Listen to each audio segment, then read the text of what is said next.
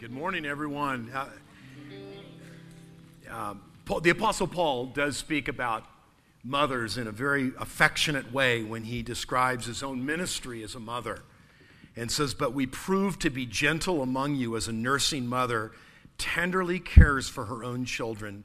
Having so fond an affection for you, we were well pleased to impart to you not only the gospel of God, but our own lives." That's what a mother does. A mother imparts her own life for her children. And Paul identifies this beautiful characteristic in his own ministry as a caring, nursing, loving mother who gently cares and loves her children. So we do honor you this morning as our mothers and those that have nurtured and cared and given of themselves with great love. So we do honor you this morning. In Romans chapter 14, we continue our series on loving well. As we talk about mothers that love well, we're going to talk again about loving well this morning as we look at the Christian life as an exemplary example of love in the world today. We were just recently gone, and we were invited, and we had this wonderful couple that invited us and sent us to England, London, for a world conference. There were 6,000 world leaders. I don't know how many of them were really leaders, but we were all considered world leaders, and there we were, 6,000 of us in 3 different venues in London. We were in the Royal Albert Hall. It was a beautiful place where we heard many speakers. Simon Sinek actually came and addressed leadership, and Jean Vernet from, I always thought it was L'Arche, but it's L'Arche, and it's a ministry to adults with different mental capacities and challenges, and it's reached all over the world now, this ministry to adults that have challenges in the area of mental health. And he spoke of the blessing that the brokenhearted are to the world. And we heard Mark Batterson, who wrote the Circle Maker on prayer and kind of building new vision for leaders. And of course, Nicky Gumbel, who's the pastor of Holy Trinity Brompton, a Church of England in Hyde Park, who sponsored the whole event. And all these Christians from all over the world, from different backgrounds and various denominations came together. It was beautiful. And Nicky Gumbel began the entire conference with these words: "You cannot leave without love. You cannot lead without love. Leaders lead by love." And then he went on to describe the leader as an individual who loves greatly. And I thought about that as it relates to our message this morning in our series, Romans 12 to 16, about loving well. And I thought this is true of us as well. Christians lead with love. It is our calling card. It is the thing that we lead with. And Paul says the most important is love. It's what other people see when they see Christians. Romans chapter 12, verse 4 says, "Let love be without hypocrisy." Means let's love genuinely from the heart. Romans 13:8, "Owe nothing to anyone except to love one another." The thing that you owe your neighbor, besides the Venmo account that you have, and you may owe them a little money that you need to Venmo them, the one thing you owe them is love. That's the one thing you owe. You owe each other love. That's what Paul says. And then in Romans chapter 13:9, you'll love your neighbor as yourself. We're in a series about loving well. Jonathan Edwards, a great Puritan pastor and preacher of the late 1700s, devoted his life to preaching and developing the church and writing about it. One of the most remarkable writers of the Christian faith wrote these words about Christianity. He said, "The goodness of Christianity is such that even if Christianity were not true, it's still the best way to live." How about that? The greatest apologetic for why you believe what you believe is because of all the options. Christianity is the best because it promotes love as the deepest, most valuable asset. The most important element of your faith is learn to love well. It's what other people need. And that's what Jonathan Edwards said. Just got back from this trip, and we got off the plane, and I don't know who it was, but someone asked us, did someone get thrown off the plane? It was the first question we got. Not like, did you see any acts of love on your trip? But did someone get thrown off the plane? So immediately what we go to, in a world where there is a lot of strife and conflict, where there is a lot of differentiation and racism and breakdowns of relationships, the one thing that we have that we need to come back to is love, and that's what Jesus says. Jesus says, they will know you. The world will know you, not by what you believe, not your theology, but your love for one another, the way you relate to one another. And that's what Romans 14 is about.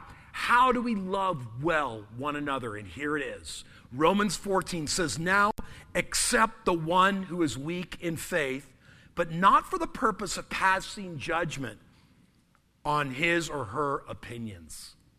Very interesting. Paul begins chapter 14 by calling out parts of our faith or parts of our church that are weak in faith. Now later he's going to talk about you who are strong should help those that are weak. Paul is not using weak and strong in a pejorative way, as if weak is bad and strong is good, and one is inferior, the other is superior. One is good, one is bad. That's not what he's talking about. He's talking about a weak in faith and a strong in faith. In other words, there's lots of different people in the Christian body. And some of us are very early along in our faith, and we're weak in our faith. We're new to faith. It's a brand new experience. And that's okay. And some of us are a little bit further along and we're strong in our faith. And that's great too. And yet within the body, what Paul identifies as the most important thing as an act of love is to accept one another. Accept. Notice the word he uses. It's very, very important. It literally means to take aside. Take aside. Bring them along. Accept them. Receive them. Take along with you. It means to look to your left and to your right, behind you and in front of you, within the body of believers, and it sounds a lot like the person is picking someone up and helping them along, inviting them in, going with them, helping them along their way. That's what Paul's talking about here in Romans 14. Those that are weak in faith, you need to help them, help develop them, help grow them, help bring them along. See, that's what the whole thing's about. And so Paul is identifying these two individuals, those that are weak in faith, those that are strong in faith, and saying those that are strong need to help those that are weak. And yet, and we're dealing in a context here with things that we eat and days that we consider more important than other days. In other words, religious festivals, the Sabbath, the days that you worship the Lord, the days that you think are more important for things that are holy, or the way in which you approach your diet, because some of you think that what you eat is holy and some things you eat are unholy. And it comes from a rich variety of religious background. The Apostle Paul's talking to a church in Rome with Gentiles and Jews, and some of the Jews that have come out of their Jewish tradition and their faith and their belief in the Old Testament have held to a strict guideline on lots of different issues, and they're not sure what to do with them. And now they have this new freedom in Christ, and Jesus is their Messiah, and they're not sure what to do. Do I go back to those rituals? What do I do with my practices now as it relates to the Messiah? And then these Gentile believers who've had no faith whatsoever. They've done anything they've wanted. And now they've come into a new relationship. And there's lots of varieties of people with lots of backgrounds and lots of different views on these things called the gray areas of the Christian life. That's what Paul's identifying when he talks about eating vegetables or not eating, or this day is more important than that day. That's what the context is about. He's saying there's a large middle of the Christian life where we're offered freedom to live in relationship with Christ the best we can, guided by our relationship with Christ. Now, there's a moral center. There's the Word of God. There's black and white issues in the Christian life, and the Bible describes those for us. There's no question. Paul's not talking about the black and white issues. He's talking about the gray issues of the Christian life, the decisions that we make every day that make us unique, that demonstrate our expression of faith in a unique way, living in this world. And we have tremendous freedom. This is a very freeing passage, and we need to offer that to one another. That's what Paul's saying in this passage. And yet what I find is that in verse 1, be careful not to pass judgment. Because in verse 10, we will all become before God as in judgment, the judgment seat of Christ. But it's not a judgment as we think it is. It's very ironic that the Apostle Paul says, don't judge one another. We're not to judge one another. In fact, in Matthew 7, Jesus even says, do not judge one another lest you be judged. There's never a time for us to bring judgment against one another. In fact, at the very end of our lives, we are brought before what is called the judgment seat of Christ, which is not even a judgment seat. The word is bema, which means literally a celebration after an event where you have won a prize. It's an award ceremony. Every single believer will stand before God, Christ, and receive a reward based upon their faithfulness. Judgment is gone. There is no condemnation for those that are in Christ Jesus. Our sins have been separated as far as the east is from the west. In your life, God will never bring up that thing you did, or that action, or your past. Christ's blood has been shed for your sins, past, present, and future. This is a wonderful truth. And you stand in that, and one day you'll stand before the judgment seat of Christ, which is an award ceremony, like a judge at the end of an Olympic running match. And he sits in this bema seat, and he pulls out this wreath and puts it over your head and says, well done. You've won the race. You've run well. That's what we get to look forward to. No judgment. So therefore, if that's true, then why are we passing judgment upon one another? It is the greatest pastime of the Christian to pass judgment on one another. We all do it. We really do. And it's something that we just have to let go. In fact, Sheldon Van Auken, a wonderful Catholic friend of C.S. Lewis who came to faith in Christ, said these words: the best argument for Christianity is Christians. Their joy, their certainty, their completeness. But the strongest argument against Christianity is also Christians. When they are somber and joyless, when they are self-righteous and smug and complacent consecration, when they are narrow and repressive, then Christianity dies 1,000 deaths. Scathing, isn't it? It reminds us to set that aside and pursue love. It's helping one another, not hurting one another in our development and our relationship with Christ. And so here's 3 principles. Here they are. We're going to talk about 3 things. We're going to talk about offering grace, not judgment. We're going to talk about allowing others to determine what is right and wrong for themselves. And then we're going to talk about, which is the greatest act of love, is limiting our own freedom for the sake of someone else. So let's look at these 3 components of offering love to one another in the Christian body. So let's look at the first one. And the Apostle Paul begins in chapter 14 in the first 4 or 5 verses, though he skips around a bit with this idea. He talks about offering grace, not judgment. Verse 4, it says this: who are you to judge the servant of another? He looks at it and says, who are you? To his own master he stands or falls. He will stand, for the Lord is able to make him stand. One person regards one day above another regards another day alike. Each person must be fully convinced in his own mind. So the first thing he does is he identifies the fact that we are no longer to stand in judgment, but this idea of accepting the one who is weak in faith is offering them grace. The greatest act of love we can do, according to this first section, is offer grace. And what I have found is that oftentimes we don't offer grace. We want to offer rules and regulations, stipulations, and we want to pile it upon people, when in fact, that's not our role. No one will stand before me. I have no judgment. I have no judgment seat. I have no authority. And Paul continues to say this over and over again in the New Testament, that we are not in that role. We will only be asked by Christ if we knew him and how we lived. That's what Christ wants to know. And so if a person wants to only eat vegetables because they think that this meat was sacrificed somewhere to an idol of a false religion, and they think that by eating that meat, they're cooperating with that particular religious belief, and it's against their faith and conviction, that's fine.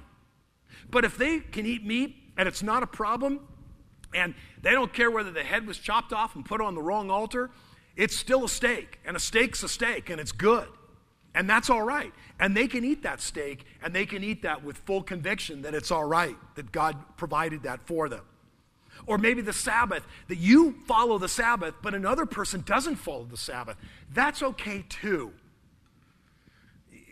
I think what the Apostle Paul is saying is that we're all in development. And early in our development, the idea of being weak in faith is we prefer the rules over the relationship, and that's all right. We really do, early in our faith, want to know, okay, what's this faith like? What should I do? What shouldn't I do? Could someone please tell me? And we're like school children. We go off to school with our backpacks and our lunches, and we follow the rules. And then at some point we mature. We're not sure when, but apparently we do. And we find more and more freedom to make good decisions, wise decisions for ourselves. And we grow up. And Paul's saying that's true of us as well. But let's be careful and mindful that within our congregation, we have school children and we also have adults. We have college students. We have all different ages. We were at a conference, as I mentioned, in London, and 2 years ago, it was one of the most beautiful scenes. We were actually invited, and this benefactor and flew us out and paid for the conference, and then reminded us it was coming back. It was 2 years ago, this year, and we went again. But 2 years ago, there was a moment, and it was a remarkable moment, because when we got there, we realized we met people from all over the world, Trinidad, Africa, all over. They were from all throughout Europe, America, every part of the planet. It was amazing, from different backgrounds, Catholic, Protestant. We were all mixed together. In one moment, the Archbishop of Canterbury, Justin Welby, who was friends with Nicky Gumbel, the pastor that put on the conference, they were college roommates together. And he went into business. He went into the oil industry for 11 years and worked for a French oil company, and then had a conversion experience at some point in his life and decided to go into full-time ministry and was trained and was selected to be the Archbishop of Canterbury. This is the Church of England.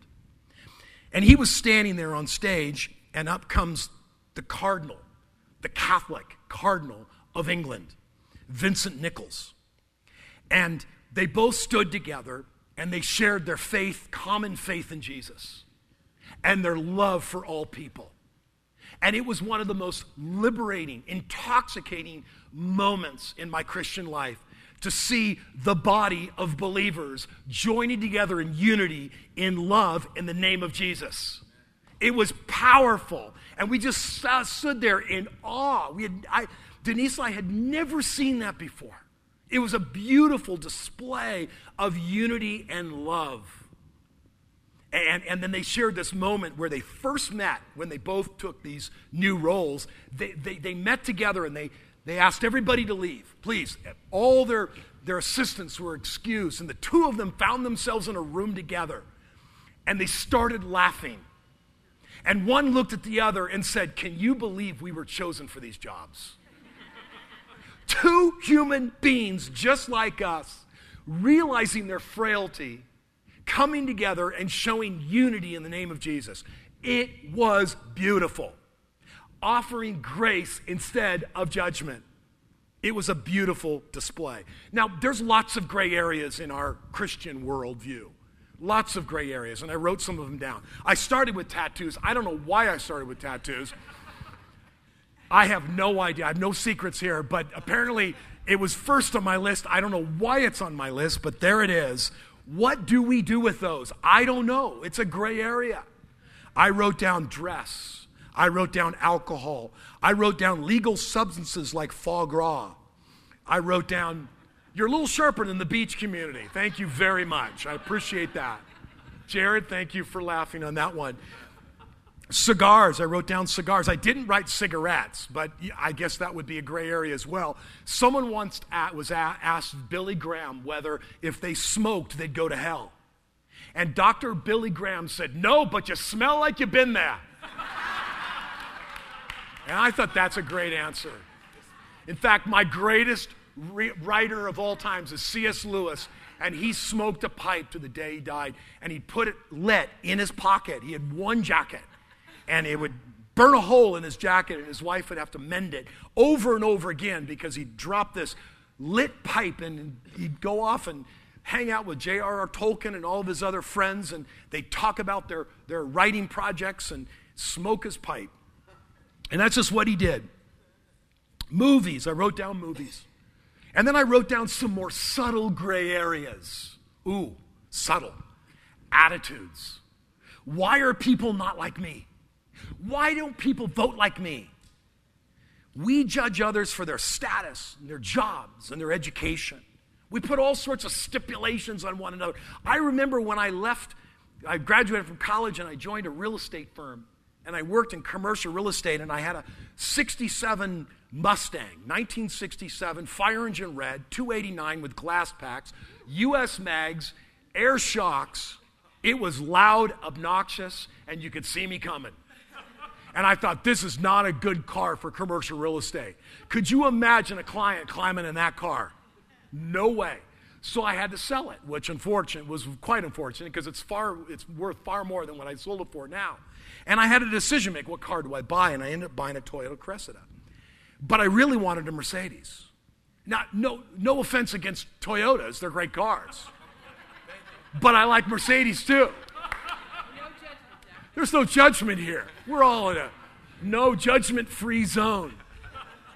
And I felt so much guilt and shame, and I didn't want to offend anybody, and I felt within my context of my Christian fellowship that I would be judged if I had bought a too expensive car. And yet, I realize now it was wise judgment because the car lasted me for 201,000 miles. There's a great story on that car. I took it all the way to Chicago. 199,998 miles, and the next day I was driving to church and I was going to take a picture of turning 200,000 miles. And guess what? My wife ran to the grocery store that night and took my car. I climbed in that car that morning and I had my camera out and I was like, 200,000 miles, my car. 202,000 miles. What the heck just happened here? But I got a Toyota instead of a Mercedes. You know, I really felt in previous situations and in backgrounds that I have been judged for hanging around lots of non-church people. And I want to be honest with you. I really like non-church people.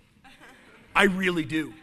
When there's an option of whether to hang out with my non-church friends and hang out with my Christian friends, there's a real dilemma here because I really love both of them. I really do like people that don't go to church. I really enjoy them. I enjoy them for who they are. I enjoy them for their honesty. I enjoy them for genuine just pursuit of life. And I have a lot of common with them. And yet I have often felt, well, you hang out with too many non-Christians. Or you should be hanging out with just Christians. See, it's very subtle, isn't it, what we do?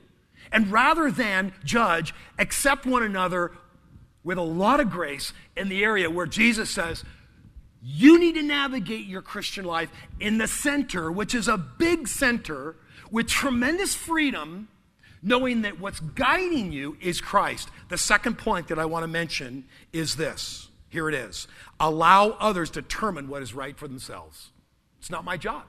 See, I'm not the judge. I mean, Paul, we've already says each person must equally be convinced in his own mind. Verse 5. Each person. If we live for the Lord. If we die for the Lord. Therefore, whether we live or die, we are the Lord. See, where Paul's putting the emphasis is not in our judgment or not in your concern or my concern for you or your. it's back to Christ. He's the center of my life. For this end Christ died and lived again, that we might be both Lord. He is Lord both of the dead and the living. But you, why do you judge your brother? Or again, why do you regard your brother with contempt? For we will all stand before the judgment seat of Christ, not before one another. Each one of us will give account of himself before the Lord. So therefore, I need to allow other people to determine what's right for them and what's wrong for them. They may disagree, you may disagree. It doesn't mean one's right and one's wrong. See, 5 and 6 reminds us in chapter 14 that we honor God, honor our relationship with God, and that's the first priority. We offer freedom. We are on our way after our conference. We spent some time with some dear friends in Oxford, and we've met them several years ago when I was on sabbatical, and they invited us to go to Verbier, Switzerland, basically the ski area, Chamonix and Zermatt, the area in Switzerland where all the great world-class skiers go. And this is off-season, of course, and this period, this time, and there's no snow in the lower mountains, but there sure is still a lot of snow at the higher level. But we had this wonderful time with them, and we drove from Geneva, rented a car, and drove along Lake Geneva, which is Lac Léman, and it's one of the largest lakes in Western Europe. And there's all these beautiful wineries along the mountain, this steep grade, this steep mountain that goes down into the lake. And we stopped and walked along the vineyards, and there's signs that say these vineyards were built by 12th century monks, and these monks lived, and they irrigated, and they planned out the vineyards, and this was communion wine, and they sold the wine, and that's how they supported themselves. And we had a beautiful afternoon, and as we were driving, we were talking about, but my friend Bruno is Belgian. And so we talked about the monks from Belgium that developed wine, just the beautiful tastes of Belgian beers. And so we were talking about beer and wine, and kind of in America, we're not sure what to do with all of this. And Bruno was saying that I met him, a lot of my American friends are concerned about drinking alcohol. And he says, there's a big problem with church history with that view. Because a lot of church history we see in this demonstration of religion and faith and loving Christ and alcohol, and we're not sure really how to navigate that responsibly, but that's up to us to figure out. It's not up to somebody else. It's our responsibility before the Lord, because we'll sit before the Lord, and he's going to honor us based upon our faithfulness in these decisions. And so we have to honor one another. And so it's a matter of seeing the diversity within the unity of the body of Christ. The third thing I want to mention to you is at the very end in verse 13, the Apostle Paul changes gears, and here's where he goes. Therefore, let us not judge one another, but rather determine this, not to put an obstacle or a stumbling block in a brother's way. What? He just offered us tremendous freedom. He just offered us this huge middle. And now what he says is make sure that what the decisions you're making are not a stumbling block for somebody else. It's as if he's offered us this wide berth. He's offered us tremendous freedom of expression in our faith, and then he's called it back for the sake of love. The greatest act of liberty is not your ability to be free to make the decisions you want to make, but to restrict your own freedom for the sake of somebody else. Because you know that decision you're making would ultimately cause their stumbling. That's what Paul's saying. There are times, there are places, there are events, there are moments when you and I need to be critical about the decisions we're making. Not because it's wrong, but because there's somebody else in the picture. It's your brother and sister in Christ. And you and I pull back our freedom to do what we know we can do because we've heard that it could potentially be a stumbling block for somebody else. I have a great example. We have a wonderful family that grew up in our church, have moved to Colorado, Dirk and Stacy Eldridge. A wonderful couple there. They have a recovery ministry, a recovery program in Colorado for individuals coming out of alcohol and drug abuse. And And Stacy wanted to attend a Bible study, and she asked, and she said, I'd like a safe place to go where I can meet with other women, where there won't be alcohol. And here's what the ladies said. Of course. Of course we'll do that for you. If this is what you need, we'd be delighted to limit our freedom for your sake. That's what Paul's saying. Be careful not to put an obstacle or a stumbling block in a brother's way. If because of food, verse 15, your brother or sister is hurt, you are no longer walking according to love. Do you see that? You're no longer in the area of love. You're in self-love. You're doing what you want to do. But if you pull back for that sake, I just recently did Eric and Donna Crow's wedding. It was a beautiful wedding ceremony. Just recently married. And when I arrived, I noticed there were two, what looked like bars for post-wedding and dinner and all of that. And Eric corrected me and said, these are stations. It was very deliberate. There was a station where you could get wine and beer. There was also a station where you could get non-alcoholic drinks. Because there were many people in that wedding ceremony that had struggled with alcohol at some point in their life, maybe currently, maybe in the past. And they wanted to be very, very ultra sensitive to people that might be struggling. And I thought the deliberate nature of that decision demonstrates a limited liberty for the sake of someone else. That is a powerful demonstration of love. That's what you and I are called to. That's why the world stands up and goes, what in the world's going on over there? You mean to tell me you're really willing to limit something because someone else has come to you? No, be careful here. This is not, I can go around and say, well, that bothers me. That tattoo. Well, that's a tough one right there, right? What are you going to do about that? It's a little late. But what are those issues? This is not something I can just go around telling other people what to do and they have to don't stop doing it. This is a serious issue where there's a relationship, there's a development of a relationship, and where there's honesty, integrity, and where I can go and say, hey, what's happening here is if I join in, I could potentially join in, which would cause me to stumble. It's not your behavior, it's the behavior that I eventually would be led to. Does that make sense? I would fall, I would stumble. And so there's this discussion. And the Apostle Paul says the kingdom of God is not eating and drinking, but righteousness, peace, and joy in the Holy Spirit. Come on. There are so many bigger issues in the Christian life. Yes, there's eating and drinking, and God has given that for our enjoyment. Jonathan Edwards, as I mentioned to you earlier, is a great pastor of the 1700s in New England. He wrote a treatise on the greatest act of virtue. Now, this is old English language. This is old language. So hang in there with me. But you got to hear this. Because what he's talking about, virtue is goodness in action.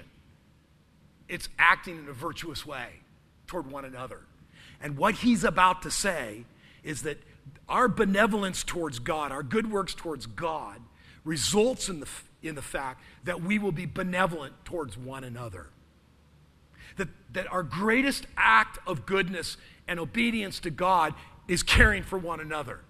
Here's what he says. True virtue, and by the way, in his language, being is God. Being, the reality, is God. God is being. There is no greater being than God. God is reality. And so he uses the word being for God. And he says, true virtue most essentially consists in benevolence to being in general. Or perhaps, to speak more accurately, it is the consent, propensity, and union of heart to being in general, which is immediately exercised in a general good will. What he's saying is that your benevolence towards God results in a good will towards others. He goes on, and he talks about this justice, this proportion that is exercised as a result of your relationship with God toward other people. It's profound when we come to a place and realize we're part of a body of believers, and we're all part of that body of believers. And our greatest demonstration of love is to recognize that we need to offer each other a lot of grace, offer a lot of people the opportunity to make their own decisions. And number 3, in certain cases, we limit our own freedom because we know that this might be a stumbling block for somebody else. And so we're mindful of that. And the question we ask ourselves is, would this be offensive to you? In the setting that I'm in, I'm aware of that. And if someone were to approach me, my answer would be, of course. Of course I would limit that. For your sake, for the sake of love, I would do it. So this morning we are challenged with this beautiful passage that talks about these gray areas in the Christian life and what we do and how we navigate personally and corporately. It's our opportunity to show and demonstrate great love by demonstrating great restraint. Let's pray. Father, the freedom that you give us in Christ comes from the truth. We know that. And as we think about this whole idea, we're looking at this huge, wide middle of the Christian life called the gray areas. We recognize that at the center of our lives is the truth. You shall know the truth, Jesus said, and the truth will set you free. There is freedom in truth. There's not restriction, disappointment, hardship, this gutting it out. There is freedom that you give us. And we want to live in this freedom with great joy and excitement. The truth leads us into great freedom. But Father, may we do that mindful of others and mindful of you as we navigate life in a sensitive way to bring you glory in Jesus' name. Amen.